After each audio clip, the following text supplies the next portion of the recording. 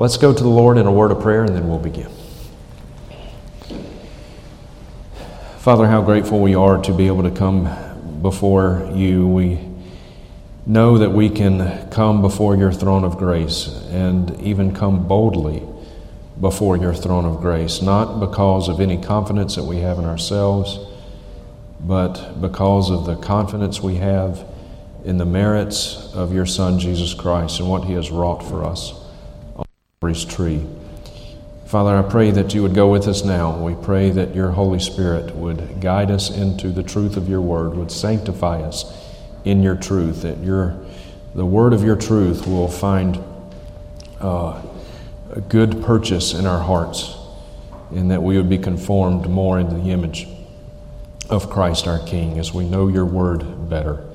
May we live lives of obedience to the glory of Christ, and Father, may our hearts be filled now with the awe and majesty of who you are.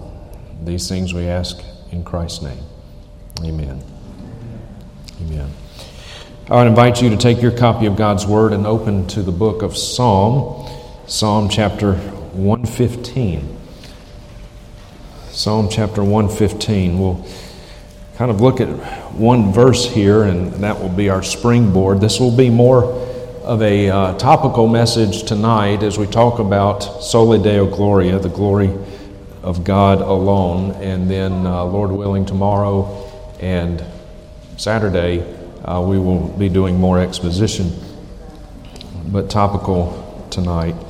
Psalm 115, verse 1. The great reformer John Calvin said this. He said, "We never truly glory in him, in God, until we have utterly discarded our own glory.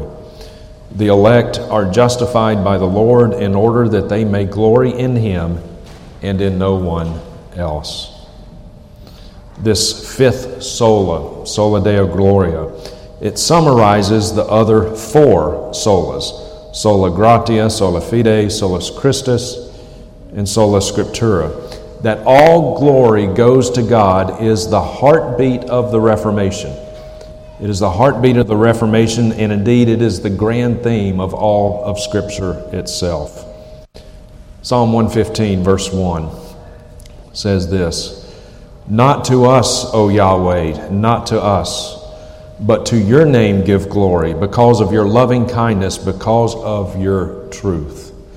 Soli Deo Gloria encapsulated in this one verse. Notice the repetition. Not to us, O Yahweh, not to us. The heart cry of the psalmist was that all glory go to God and go to God alone. When the angels announced the birth of Jesus Christ to the shepherds in the field, this was also their cry. Glory to God in the highest, and on earth peace among men with whom he is pleased. Glory to God in the highest. Glory to God alone. The Reformers themselves never explicitly spoke of the five solas as we do today. You wouldn't have heard the Reformers speak of the five solas in and of themselves. But the theology they represent infused and saturated the earth-shattering teaching of the Reformers.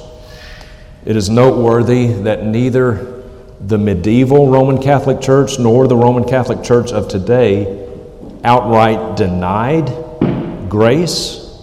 They did not deny grace. They did not deny faith. They did not deny Christ. They did not deny the Scriptures. They affirmed all of these things and still do, in theory. The problem, though, is that one little word, sola, alone. That word they did deny. The problem is that word, sola. So the Roman Catholic Church affirms grace, but they redefine grace to include man's efforts. But Paul has something to say about this, doesn't he? Romans chapter 11, verse 6. Paul says, "But if it is by grace, it is no longer of works. Otherwise, grace is no longer grace." So it's not that the Roman Catholic Church doesn't talk about grace. They will use the word, but they redefine it. They read into it a meaning that is foreign from Scripture. They add to grace man's efforts. And when you add one scintilla, one hint of man's efforts, then it nullifies grace. Grace is no longer grace, as Paul said, under the inspiration of the Holy Spirit of God. The Roman Catholic Church will talk about faith. They'll talk about the importance of faith. They will say we are saved by grace through faith, but not only by grace, not only by faith. To faith, they add our works. Yes, it's important to have faith. It's important to believe, says the Roman Catholic Church, but you add to faith your works. And that merits true faith. But the Apostle Paul, again, writing under the inspiration of the Holy Spirit of God, refutes this. Ephesians chapter 2, 8 through 9. For by grace you have been saved through faith, and this not of yourselves, it is the gift of God, not of works, lest anyone should boast. The Roman Catholic Church, of course, also talks about Christ, and they'll talk about His sacrifice on the cross. But they add to His sacrifice on the cross the sacrifice of the Mass. You see, they do not believe that Christ's atoning work was completed on the cross. They do not believe His words, "It is finished," because in the Mass they re-sacrifice Jesus over and over and over. The Mass of the Roman Catholic Church is not a symbolic sacrifice. It is a real, and according to the Roman Catholic Church Catechism, propitiatory sacrifice. So they don't deny that Jesus was on the cross. They don't deny that He paid for our sins, but that was not enough. Again, it's that word sola. The author of Hebrews refutes this. Hebrews chapter 10, verse 10. By this we will have been sanctified through the offering of the body of Jesus Christ once for all. But the Roman Catholic Church rejects this. In fact, I don't even know what the Roman Catholic Church does with the book of Hebrews. The whole book of Hebrews is like an entire testimony to refute the teachings of the Roman Catholic Church. And the Roman Catholic Church will affirm Scripture. They'll talk about the importance of Scripture. But they add to Scripture the Apocrypha, as well as the Magisterium, church tradition, papal bulls. So it's that one little word, sola, that the Roman Catholic Church will not accept. And yet that is the heart of the Reformation. That is the heart of the testimony of all of Scripture. Soli Deo Gloria, the fifth sola, seems to be a little bit of an outlier from the other four solas, because the other four solas deal with matters of salvation, atonement, and authority. But the fifth sola is a little bit different because it doesn't explicitly deal with these things. Soli Deo Gloria deals with the glory of God alone, and this also the Roman Catholic Church rejects. They'll talk about the glory of God, but again, it is that one word, alone. It is this fifth sola that is the glue that holds all of the other four solas together, because it is the word sola that crystallizes that all things are for God's glory and God's glory alone. If what the Church of Rome teaches about salvation and authority is true, then all glory does not go to God. Again, if what the Roman Catholic Church teaches about salvation and authority is true, then all glory does not go to God. God shares His glory with man. But words straight from God Himself, recorded in Isaiah chapter 42, verse 8, make this an unthinkable impossibility. Hear the words of Isaiah the prophet, chapter 42, verse 8. The words of God through Isaiah. God says this, I am Yahweh. I will not give my glory to another, nor my praise to graven images. I am Yahweh, that is my name. I will not give my glory to another, nor my praise to graven images. Think about that verse the next time you see a Roman Catholic priest or congregant bow down to a statue of Mary. Soli Deo Gloria tells us that everything that God does, the creation of the universe, the creation of plants and animals, creation of man, and man's redemption of this is ultimately about God. As humans, we are certainly the beneficiaries of God's redemptive plan, but it is ultimately, dear ones, about Him. not about us. We are the beneficiaries, but it is not about us. But here is the question. And this question underlies a bit of a tension, T-E-N-S-I-O-N, tension in the fifth sola. Does the emphasis on the glory of God alone demean us as humans? Does it demean us? We are, after all, the pinnacle of God's creation, right? We are. Psalm chapter 8, verses 5 through 8 says this, "Yet you have made him," referring to man, "you have made him a little lower than the angels, and you crown him with glory and majesty. You make him to rule over the works of your hands. You have put all things under his feet, all sheep and oxen, and also the animals of the field, the birds of the heavens and the fish of the sea, whatever passes through the paths of the seas." This speaks of the elevation of man. We are made as human beings, you and I are made just a little bit lower than the angels, and God crowns us with glory and majesty, the text says. As humans, we are created in the image of God. We are created in God's image. We've been given dominion over the creation, over the animals. As Christians, we have been saved by grace, and we look forward to our own glorification, do we not? We look forward to our own glorification. I am looking forward to my glorification one day. So if we look forward to our glorification, does all glory really belong to God? You see the tension.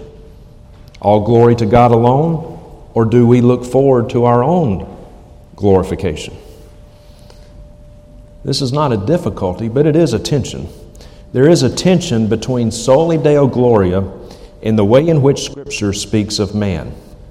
But hear this, dear ones, it is precisely in this glorification of man that God Himself is most glorified. Okay? It is precisely in the glorification of man that God Himself is most glorified. Our own future glorification will further glorify God, for it is all of Him.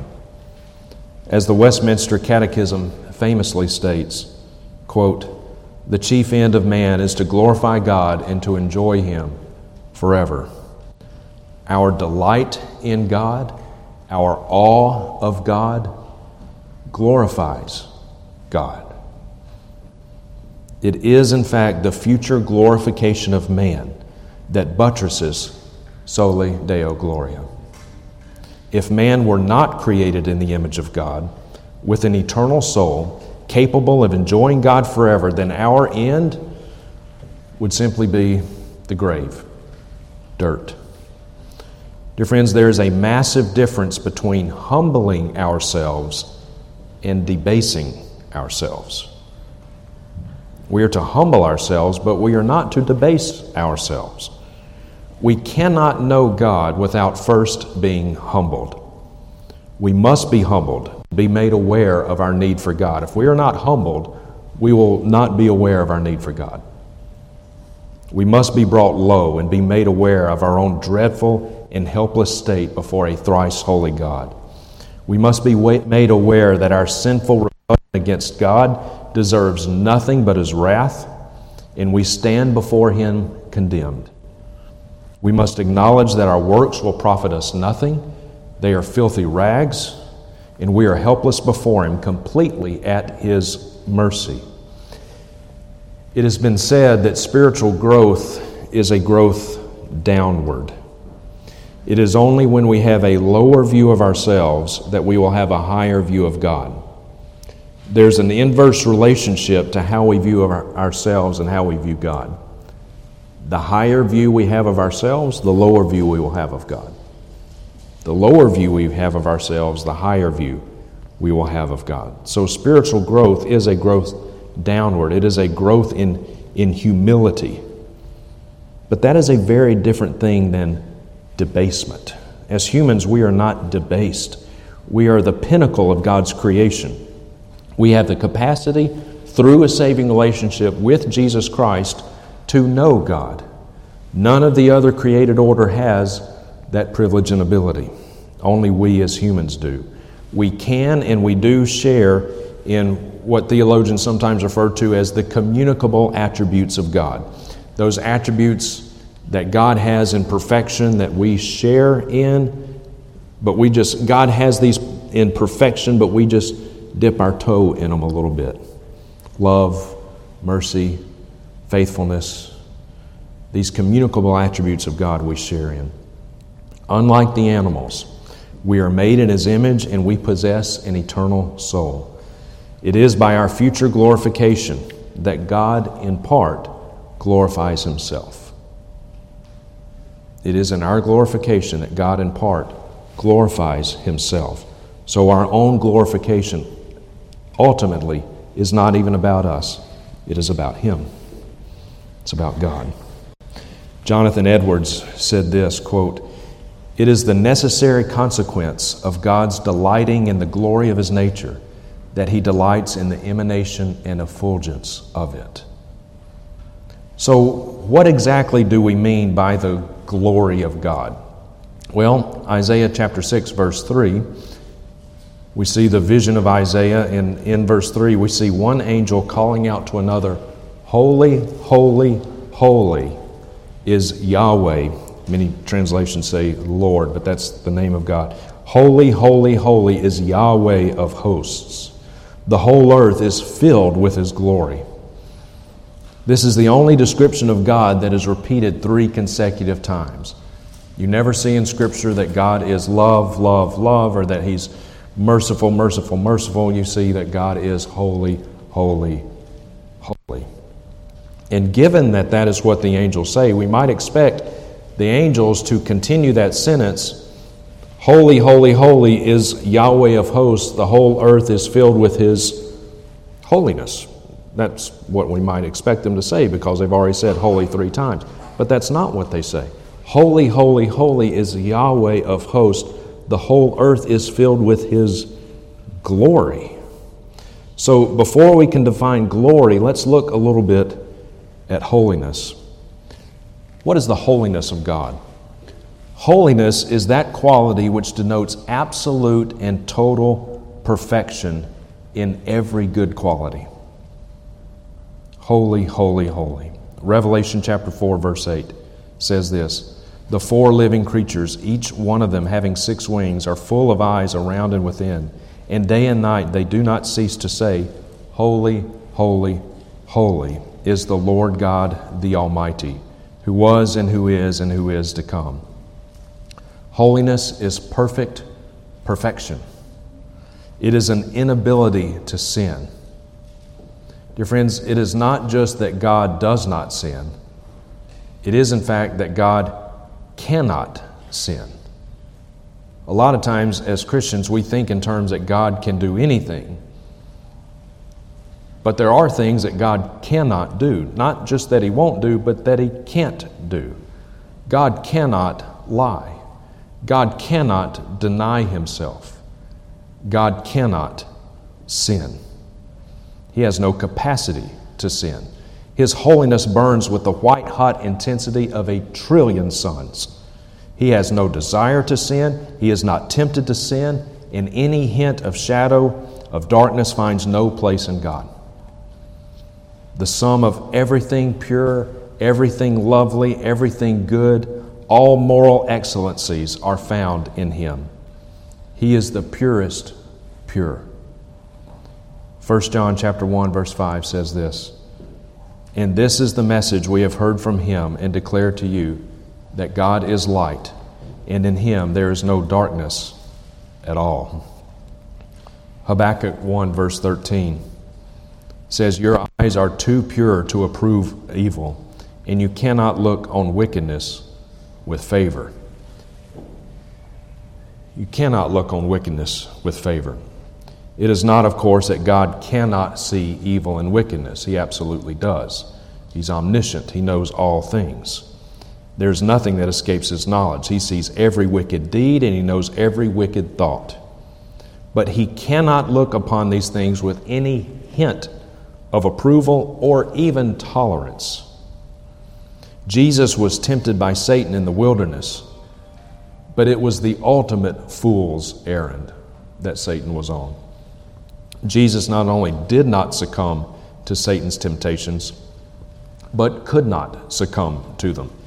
It was an impossibility for Jesus to succumb to the temptations of Satan.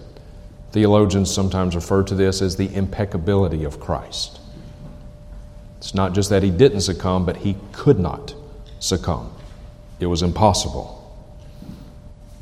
The holiness of God denotes his otherness to us. We succumb to temptation all the time. Jesus could not, because he is holy. God is other than us. Nadab and Abihu were struck dead when they brought strange fire before God. You remember Uzzah, as the ark was being carried on the cart pulled by the oxen, and the oxen stumbled. And you and I can see this in our minds, right? You and I would have done the exact same thing.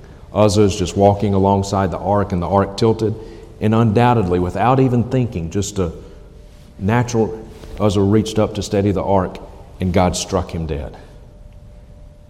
That gives just a hint of how holy God is. He is other to us. The holiness of God is the summation of all of God's attributes and all of his perfections. His holiness burns with the white-hot intensity of 1,000,000,000,000 suns. And I want us to look at two of the perfections of God, two of God's attributes, not a full study, of course, but two of his attributes that deal very closely and very specifically with Soli Deo Gloria, two of God's attributes. The first one is his solitariness. His solitariness. God is alone. He is alone and he is without equal. God is unique. God is without companions. Exodus chapter 15, verse 11 says this: "Who is like unto thee, O Lord, among the gods? Who is like thee, glorious in holiness, fearful in praises, doing wonders? Who is like thee, O Lord?" Of course, this is a rhetorical question. The answer is there is none like thee. There is none like God. You recall the plagues of Exodus. The plagues of Exodus, 10 plagues. Each one of those plagues was a judgment from God against Egyptian gods. Each one of those 10 plagues was a judgment against the true God, against the Egyptian gods. The Nile River was regarded as a god amongst the Egyptians. They thought the Nile River was a god. And so God said, okay, you like the Nile River? He turned it into blood. The frogs, the Egyptians had a frog-headed goddess. And so it was like God was saying, okay, Egyptians, you like frogs, do you? Here's some frogs. It's a judgment against a freakish frog-headed goddess. Flies were a god. Cattle was a god. God killed all the cattle. The hail that fell from the sky, that was a judgment on the sky goddess. And the death of the firstborn, that was a judgment on Isis, the Egyptian god who was supposedly the protector of children. So God was showing his supremacy against all of these pagan Egyptian gods. There is none like thee. He has no equal. He is alone.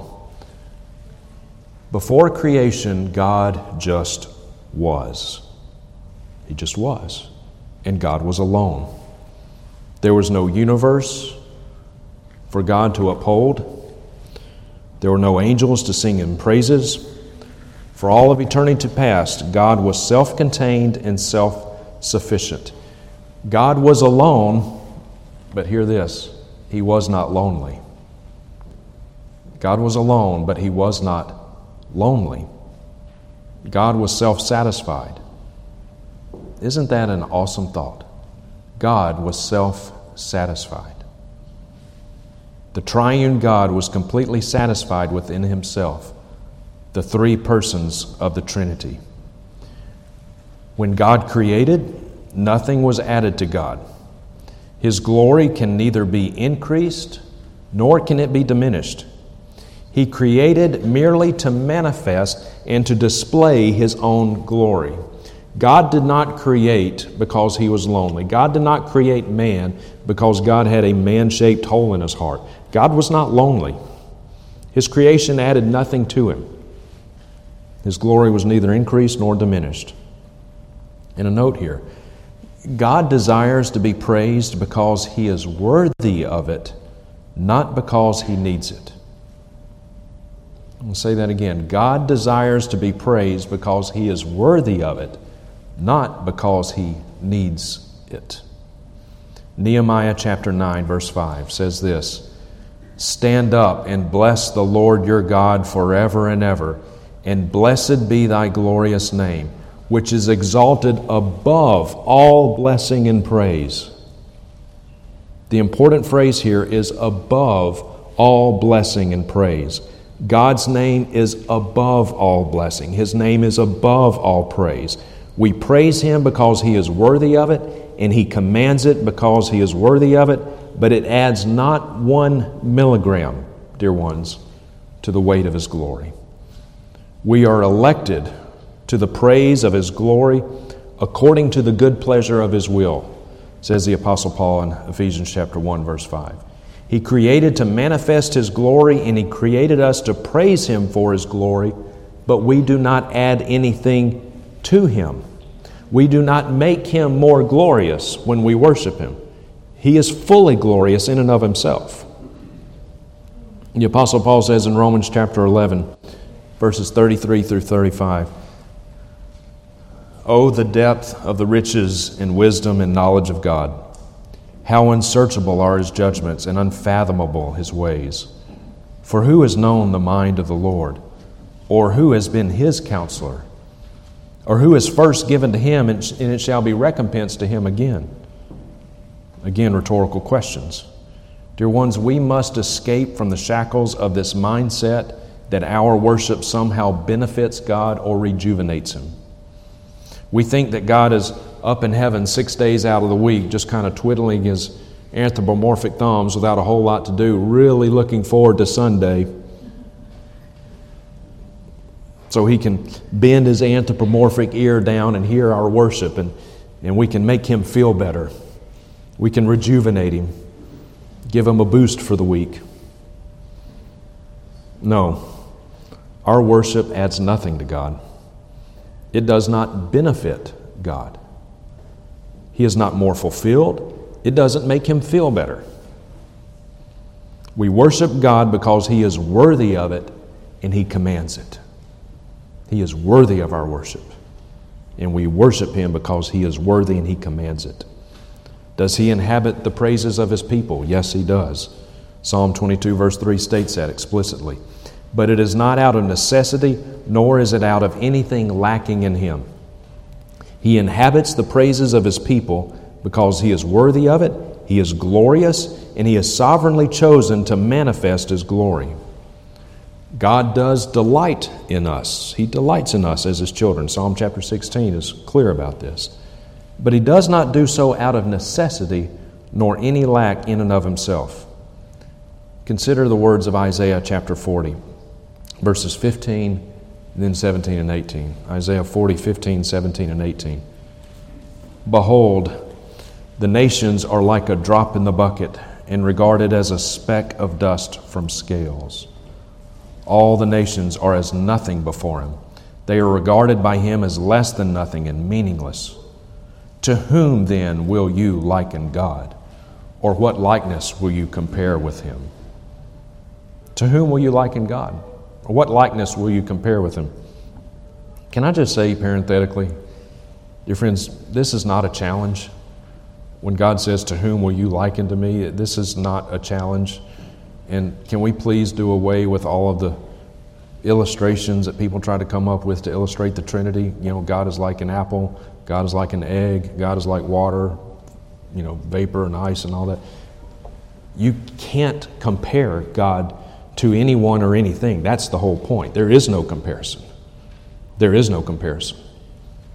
He is without equal. And notice, behold, the nations are like a drop in the bucket. The nations are like a drop in the bucket. This is a comfort to me as we look around our world and we see the state of world affairs right now. And as much as we may fret when we turn on the news and we see what Vladimir Putin is doing, or any president, Joe Biden, Donald Trump, and the president of Finland, I looked it up, Niinisto? Am I saying that right? What? Almost? Close enough, forgive me. Dear friends, Vladimir Putin, Joe Biden, Donald Trump, Niinisto, whoever. They are bugs on God's windshield. They are bugs on God's windshield. God is sovereign. He is in control. The nations are like a drop in the bucket to Him. To whom will you compare God? What likeness will you compare with Him? Is this great God the God that you are hearing preached from your pulpit Sunday after Sunday? The majesty of God, the glory of God, the awesomeness of God, the power of God. Is this the God you are hearing preached in your pulpit on Sunday morning? I hope that it is. 1 Timothy chapter 6, verse 16. He who is the blessed and only sovereign, the King of kings and Lord of lords, who alone possesses immortality and dwells in unapproachable light, whom no man has seen or can see. Think of that verse next time you hear someone claim that they've been to heaven and they want to tell you about it. To Him be honor and eternal dominion. Amen. God is solitary in His majesty, in His glory, in His perfections. He is without peer. He is without equal. He is without need for a counselor. He is lacking in absolutely nothing. He has need of no one and no thing. He is completely satisfied within Himself. The solitariness of God. Now let's look at the aseity of God. A-S-E-I-T-Y, the aseity of God. This refers to God's self-existence. It's a Latin term that literally means from self. God is self-existent. God has no beginning. Of God's many attributes, this is one of the attributes that is probably most difficult for us to conceptualize in our minds. Because everything that you and I have ever known, everything that we can perceive with our five senses has a beginning, right? Everything has a beginning. This building has a beginning. You and I have a beginning. We understand that. Everything has to have a beginning. The only one who does not have a beginning is God. And that is so foreign to us, it's hard for our minds to wrap around. There was an external cause which brought both you and I into this world, but God is not this way. He had no beginning. There was no external force, no entity which created Him. He has always existed from eternity past. There has never been a time in which God was not. There's never been a time in which God was not. In fact, God Himself created time. Psalm chapter 90, verses 1 through 4. Lord, You have been our dwelling place throughout all generations. Before the mountains were born, or before You brought forth the whole world, from everlasting to everlasting, You are God. God has always existed. He is the source of everything, both animate and inanimate. John chapter 1, verse 3 states this: all things came into being through Him, and apart from Him nothing came into being that has come into being. Colossians 1, 15 through 16, referring to Jesus. Jesus is the image of the invisible God, the firstborn of all creation. For in Him all things were created, both in the heavens and on earth, visible and invisible, whether thrones or dominions or rulers or authorities. And watch this. All things have been created through Him and for Him. All things have been created through Him and for Him. Incidentally, Colossians 1, 15 and 16, this is one of actually verse 15, it's one of the favorites of the cults, like Mormonism. Mormons and Jehovah's Witnesses, they key in On Colossians 1:15, which says that Jesus is the firstborn of all creation, they say, oh, see right there, firstborn of all creation, Jesus was created. He was a created being. He was firstborn of all creation. But dear friends, that is not what that verse is talking about. Verse 16 defines verse 15. It says that all things have been created through Him and for Him. Notice the all things. If Jesus was a created being, then He Himself would be among the all things created, right? If Jesus was a created being, then He would be among the all things that were created. But the all things that were created, this text explicitly says, were created by Christ. So Christ cannot be a created being. He is not a created being. He is the creator. And dear ones, there is no such thing as an atheist. There's no such thing as an atheist. There are people who claim to be atheists, but there are none. When their head hits the pillow at night and they are left to their own thoughts, they know there's a creator. It's just that they do not want to be accountable to Him. Psalm chapter 14, verse 1 says, "The fool has said in his heart, there is no God." The word rendered fool here in the Hebrew does not denote someone who lacks his faculties of reason. That's not the sense there. It's not someone who lacks faculties of reason, but rather someone who abuses his faculties of reason. He abuses them. It is not that he does not believe in God, it is that he wishes there was not a God. Oh, he believes in God, he just wishes there was not one. In fact, the most literal rendering of this in the Hebrew, Psalm 14, verse 1, is this: "The fool has said in his heart, no God." Not there is no God, it just says no God. And the sense here is not so much there is no God, but the fool has said in his heart, to God, no.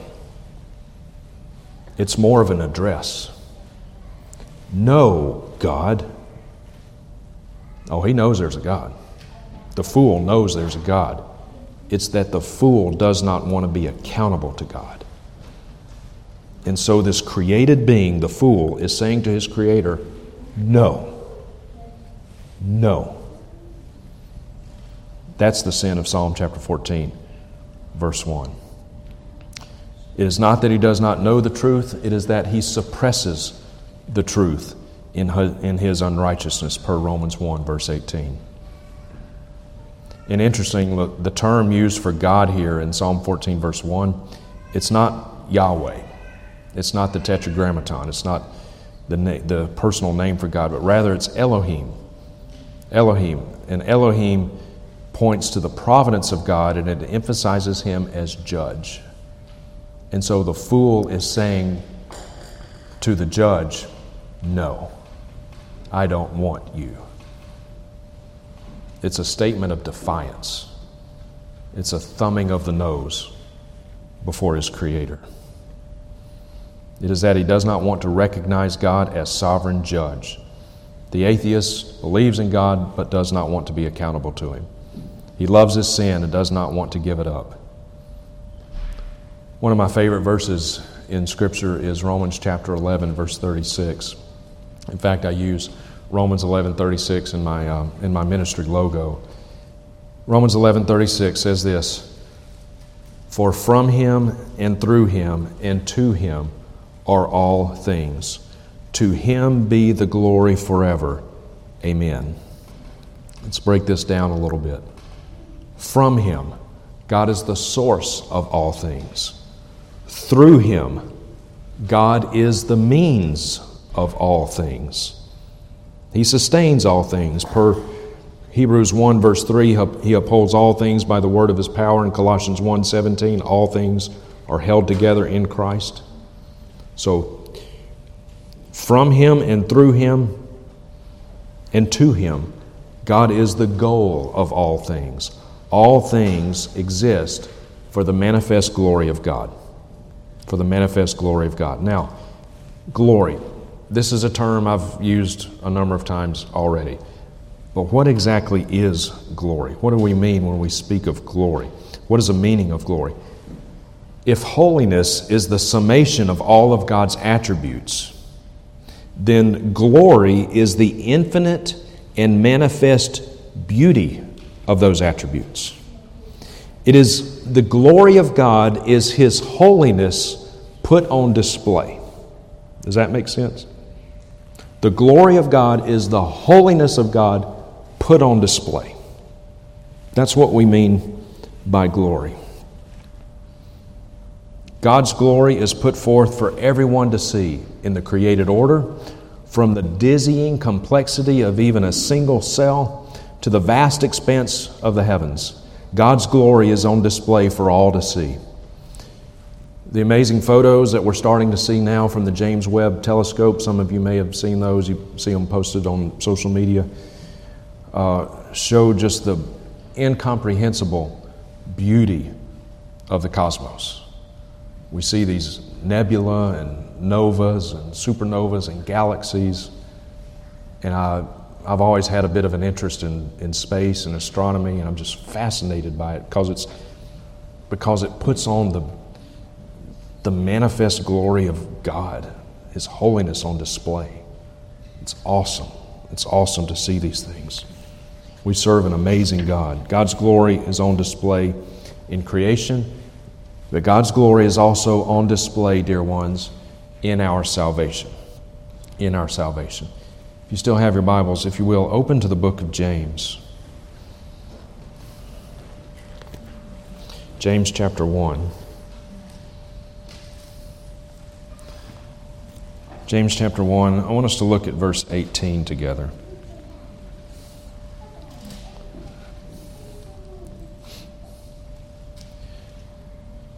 In the exercise of His will, He brought us forth by the word of truth, so that we would be a kind of first fruits among His creatures. In the exercise of His will, His free will, God brought us forth by the word of truth, so that we would be a kind of first fruits among His creatures. As I said a moment ago, we as finite creatures have a hard time comprehending the aseity of God, that there was never a time when God was not. And also the immutability of God, the fact that God does not change, is also hard for us to comprehend, because for us everything changes. The seasons change, the times change, the trees change, you and I change. You and I are not exactly the same as right now as we were when we woke up this morning. Our bodies change all the time. Everything around us is constantly changing, but not God. God does not change, and we see the immutability of God here in this verse in contrast with the mutability of everything else. And it sets the stage for what James deals with in this text, specifically the authorship of our regeneration, the new birth, our salvation. Who is the author of our salvation? And this touches on one of the great debates within Christianity. Who is responsible for the new birth? If you are a Christian, who is responsible for you being born again? Who is responsible for me being born again? Us or God? The created or the Creator? There are 4 basic views of salvation, and if you want to write these down, it's just kind of helpful to know. 4 general views of salvation. The names of them, one is auto-soterism. A-U-T-O, like an automobile, but auto-soterism. And soter, when we speak of soteriology, the doctrine of salvation, so that's what that etymology is. Auto-soterism. Salvation from ourselves. Then there's theosoterism. Of course, theology, theo, God. There's sacerdotalism, S-A-C-E-R, dotalism. That is salvation through the sacraments, which is, of course, what the Roman Catholic Church teaches. They believe in infused righteousness as opposed to imputed righteousness, what the Bible teaches. And this is one of the great divides between Roman Catholicism and Protestants, one of the key points of the Reformation. And then universalism. Universalism, the belief that everyone is saved. So autosoterism, theosoterism, sacerdotalism, and universalism. And we're going to focus on autosoterism versus theosoterism. Is salvation from us or is it from God? And this debate has been described as the continental divide of Christian theology. If you're familiar with American United States topography at all, we have something called the Continental Divide in the United States. It's the Rocky Mountains. And there's a line that goes north and south through the Rocky Mountains. And the rain that falls on the west side of this Continental Divide eventually makes its way to the Pacific Ocean. The rain that falls on the east side of the Continental Divide goes down and eventually finds its way into the Mississippi River and out into the Gulf of Mexico. So on which side does that rain fall depends on where that rain. So the debate between autosoterism and theosoterism, whether salvation is from us or whether it's from God, this has been described as the continental divide of Christian theology. Indeed, a great description. Autosoterism, this is the Pelagian view, or the semi-Pelagian view, that we choose Christ. We choose Him. We make a decision of our own free will. And this is rooted in a desire for fallen man to contribute something to his salvation. Most people want to contribute something. They want to feel like they have something to do with their own conversion. But dear friends, this is rooted in the sin of pride. For you and I to think that we have anything to do with our salvation, that is prideful, and that is sin. God is opposed to the proud, but gives grace to the humble. But when we think we can choose Christ of our own free will, what we're saying is that we are smarter, we are more clever, and we are better than all the others who have rejected Christ. We're better than they are. That's prideful. That's prideful. But theosoterism, the belief that salvation is of God, from God, initiated by God, wrought by God, and maintained by God. That salvation is all of God. Theosoterism. And that is what I hold to, and I hope that's what I think probably all of us in here hold to. That salvation is all of God. Notice the text says, in the exercise of His will, not our will, His will. You hear a lot of people talk about, we have free will. Our wills are in bondage to sin, but God has free will. And it is in the exercise of His will. He brought us forth. In the exercise of His will, He brought us forth. Notice the emphasis there. Notice the repeating of the pronoun He. In the exercise of His will, He brought us. That's there for emphasis. In the exercise of His will, He brought us forth. The point is unmistakable. This is God's doing. Our salvation is God's doing. This is not a decision we make. Our salvation is a direct result of God's good purpose, His eternal decree. No one influenced God to act on our behalf. No one influenced God to act on our behalf. Look at the contrast. Look at verse 13 through 15.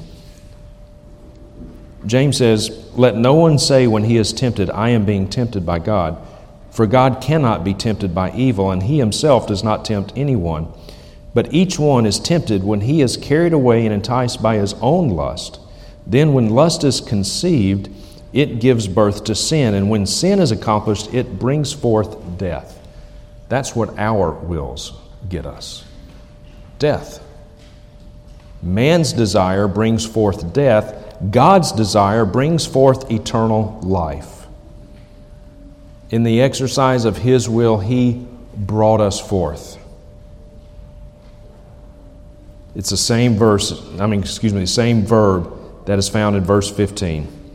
Verse 15, when it says that it brings forth death, man's will brings forth death. Well, God's will brings us forth by the word of truth. It's the same verb, hapakueo. Man's desire, man's will always leads to death, but God's desire brings forth salvation. It brings forth salvation. A few examples in Scripture. Saul in Acts chapter 9. Remember Saul, he was still breathing forth threats to the church. And what happened on the Damascus Road? Jesus showed up and Jesus asked Saul, Saul, would you like me to come into your heart and be your Lord and Savior? Saul, will you pray this prayer after me? No. Saul's conversion had nothing to do with him. Nothing to do with him. God saved him sovereignly. Searching for Jesus was the last thing on Saul's mind. He hated Christ. And Christ came to him and converted him instantaneously and sovereignly. There's no sinner's prayer prayed by Saul. And what Jesus said to him in Acts chapter 9, Jesus said, Saul is a chosen instrument of mine, and I will show him how much he must suffer for my name's sake. How's that for an invitation? What do we hear in the modern evangelical church? Come to Jesus because He'll make your life better. Come to Jesus because He'll make you wealthy, He'll heal your body, He'll do all these wonderful things for you, He'll help you to have better relationships, and Jesus will make your life better. That's not what Jesus said in Acts chapter 9. I will show him how much he must suffer for my name's sake. That wouldn't fly in most churches today. God opened the heart of Lydia in Acts chapter 16. Acts chapter 6, this is when Christianity jumped a continent. Lydia's conversion was when Christianity jumped into Europe. God opened her heart to respond to the things spoken by Paul. Did Lydia respond to the gospel? Yes. She responded to the things spoken of by Paul. She responded to the gospel, but she only responded because God first opened her heart so she could do so. The only reason that Lydia responded was because God opened her heart. Without God's sovereignty, her heart was closed, and she would not have responded to what Paul said without God first opening her heart. John chapter 1, verses 12 through 13, referring to the children of God, and we are children of God, and we are born not of blood, nor of the will of the flesh, nor of the will of man, but of God. How much more clear could that be? Friends, we are born again not of blood, not by the will of the flesh, not by the will of man, but of God. Salvation is all of God. All of God. And yes, we do respond to the gospel, but the only way that we can respond to the gospel in true faith and true repentance is if God first opens our heart. He must do that. And God commands, follow me here, God commands, as Paul said in Acts chapter 26, all men everywhere to repent, right? He commands all men everywhere to repent. But repentance is in and of itself granted by God. We can't repent on our own. Repentance is a gift granted by God. So God is literally commanding men to do something that they cannot do. Someone who is lost in his sins, dead in trespasses and sins, that person can't repent on his own. He can't believe on his own. So why does God command people to do something that they can't do?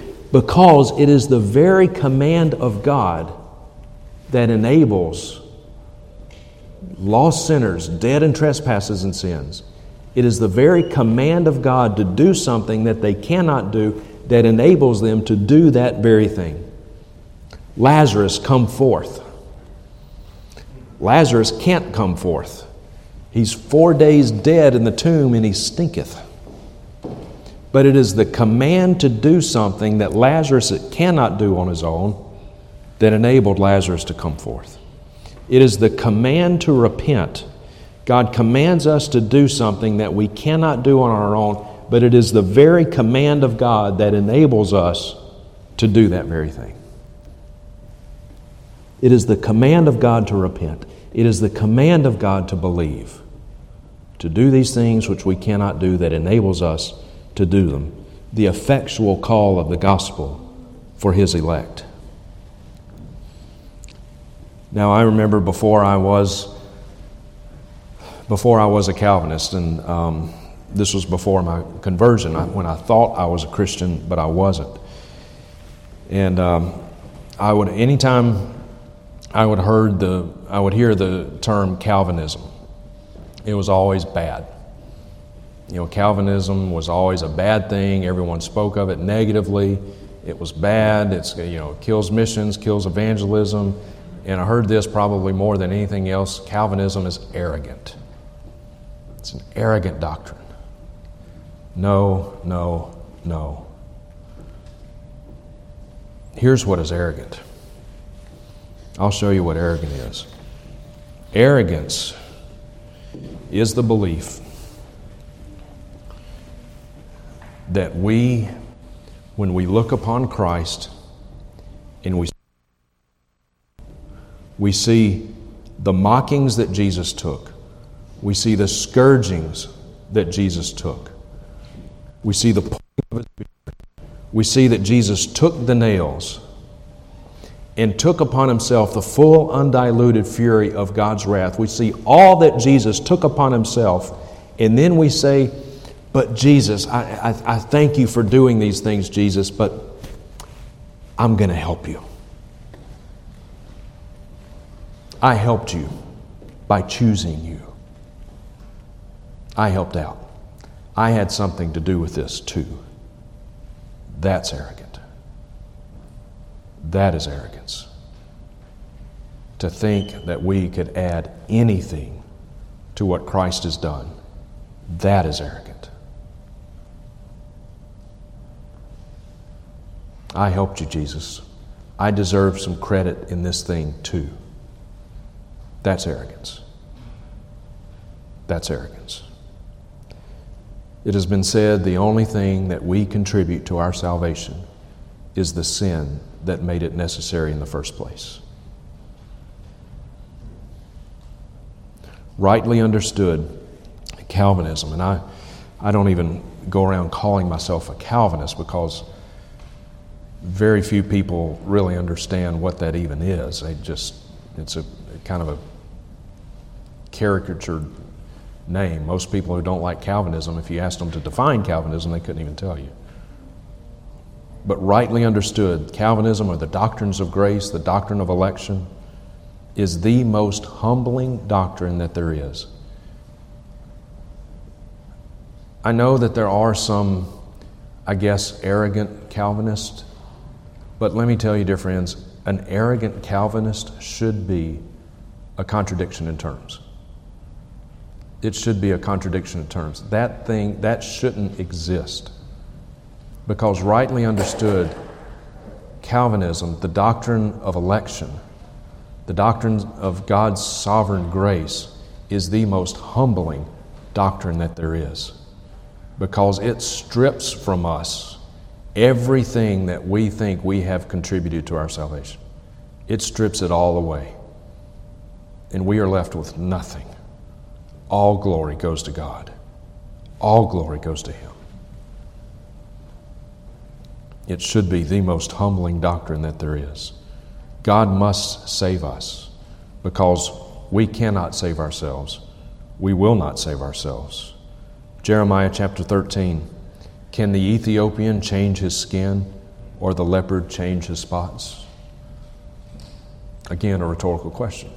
No. The Ethiopian cannot change his skin. The leopard cannot change his spots.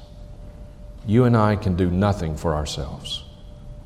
We are completely at the mercy of God. and rightly understood, it is the most humbling doctrine there is. There should never be any such thing as an arrogant Calvinist. Only humble Calvinists. Because rightly understood, we understand that we are no better than anyone else. And it is only by God's sovereign grace that He has saved us. He has brought us forth by the word of truth, James says. The word of truth. What is this word of truth? The word of truth is the gospel. Colossians 1:5, Paul reminded his readers that the hope laid up for you in heaven, of which you have previously heard in the word of truth, the gospel. The gospel. The word of truth occurs here in James and 3 other times in the New Testament, and it always refers to salvation. The gospel is the instrument through which God brings the dead to life, through which He calls His lost sheep to Himself. Romans 1:16, Paul says, "For I am not ashamed of the gospel, for it is the power of God unto salvation, for everyone who believes, for the Jew first, and also to the Greek, to the Gentile." The power of God is the gospel. The word of truth is the gospel. And then James says, so that we would be a kind of first fruits among His creatures. The early Christians, the early believers were the first fruits. They were the earnest, if you will, of all those who would be brought to saving faith through the word of truth, the gospel. They were the first fruits of all the other Christians that would later be saved, including you and me. I love what Jesus says in John chapter 17, the high priestly prayer. Jesus says, "I ask not on behalf of these alone," referring to His disciples, "but for all of those who will also believe in me through their word." But also for all who not might believe in me, but who will believe in me through their word. Notice that Jesus assumes the success of His disciples' mission. He assumes the success. Now, honestly, at the time, humanly speaking, He didn't have a lot of reason to be real confident in His disciples. They all scattered like a covey of quail when He was nailed to the cross. They all fled, afraid that they were going to be the next ones put up on that cross. Only John stayed. So not a lot of reason, earthly speaking, to be real confident in these disciples. But He assumes the success of their mission. Why? Because He knows that the power of God is the gospel. He knows that.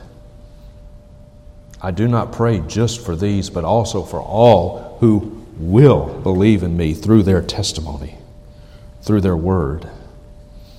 Luke 19, verse 10, "For the Son of Man has come to seek and to save the lost."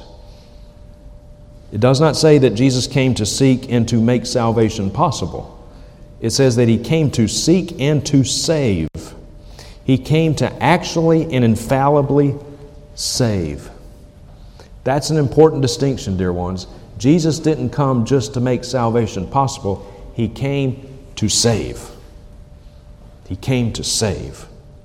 And Jesus is not a frustrated deity. This is the divine purpose of our salvation, to the praise of the glory of His grace. To the praise of the glory of His grace. This is repeated 3 times in Ephesians chapter 1. In verse 6, to the praise of the glory of His grace. Verse 12, to the praise of His glory. Verse 14, to the praise of His glory. Our salvation is ultimately about God, to the praise of the glory of His grace. We have a song in America that a lot of churches sing. I don't know if you have the equivalent here, probably do in Finland. But there's a line out of that song that says, "When He was on the cross, I was on His mind." No. When He was on the cross, the glory of God was on His mind. The glory of God was on His mind. Our salvation is ultimately about God. We are the beneficiaries of it, but it is ultimately about Him. Psalm 25, verse 11 says this, "For your name's sake, O Yahweh, pardon my iniquity, for it is great." For your name's sake. Not for me, but for your name's sake, O Yahweh, pardon my iniquity. You see, the psalmist understood that the forgiveness of his sins, his salvation, was ultimately about God. For your name's sake, pardon my iniquity. As we conclude, to whom would you rather trust your eternal destiny? To yourself or to God? Would you rather entrust yourself in your own decision making regarding your eternal home or God? Do you trust yourself? When the Bible says that we, apart from Christ, are dead in our sins, Ephesians chapter 2, we are evil from the womb, Psalm chapter 51, that our hearts are deceitful and desperately wicked, Jeremiah 17, verse 9. When we love the darkness and hate the light, John chapter 3. When we suppress the truth and unrighteousness, Romans chapter 1. When we do not seek after God, Romans chapter 3. When we are in fact enemies of God, Romans chapter 5. Do you trust yourself in that state? Or do you trust God? Or do you trust the one who is all-knowing, all-loving, all-merciful, and wholly just? I have far more confidence in God than I do in myself. I trust God with my salvation, not myself. To you and to you alone, O Lord. We end tonight where we began, Psalm chapter 15, verse 1. Not to us, O Yahweh, not to us, but to your name give glory, because of your loving kindness, because of your truth. All of us who are Christians, this is our heart cry. Not to us, O Yahweh, not to us, but to your name give glory. Soli Deo Gloria. Let's close in a word of prayer.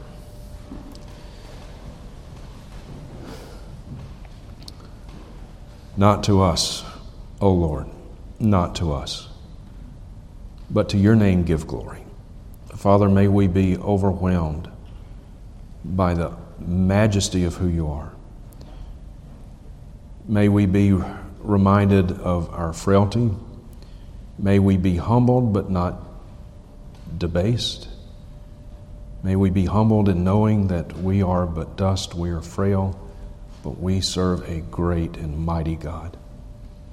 And Father, it is our heart cry that it is not to us, O Lord, but to you may we give glory. In Jesus' name we pray. Amen.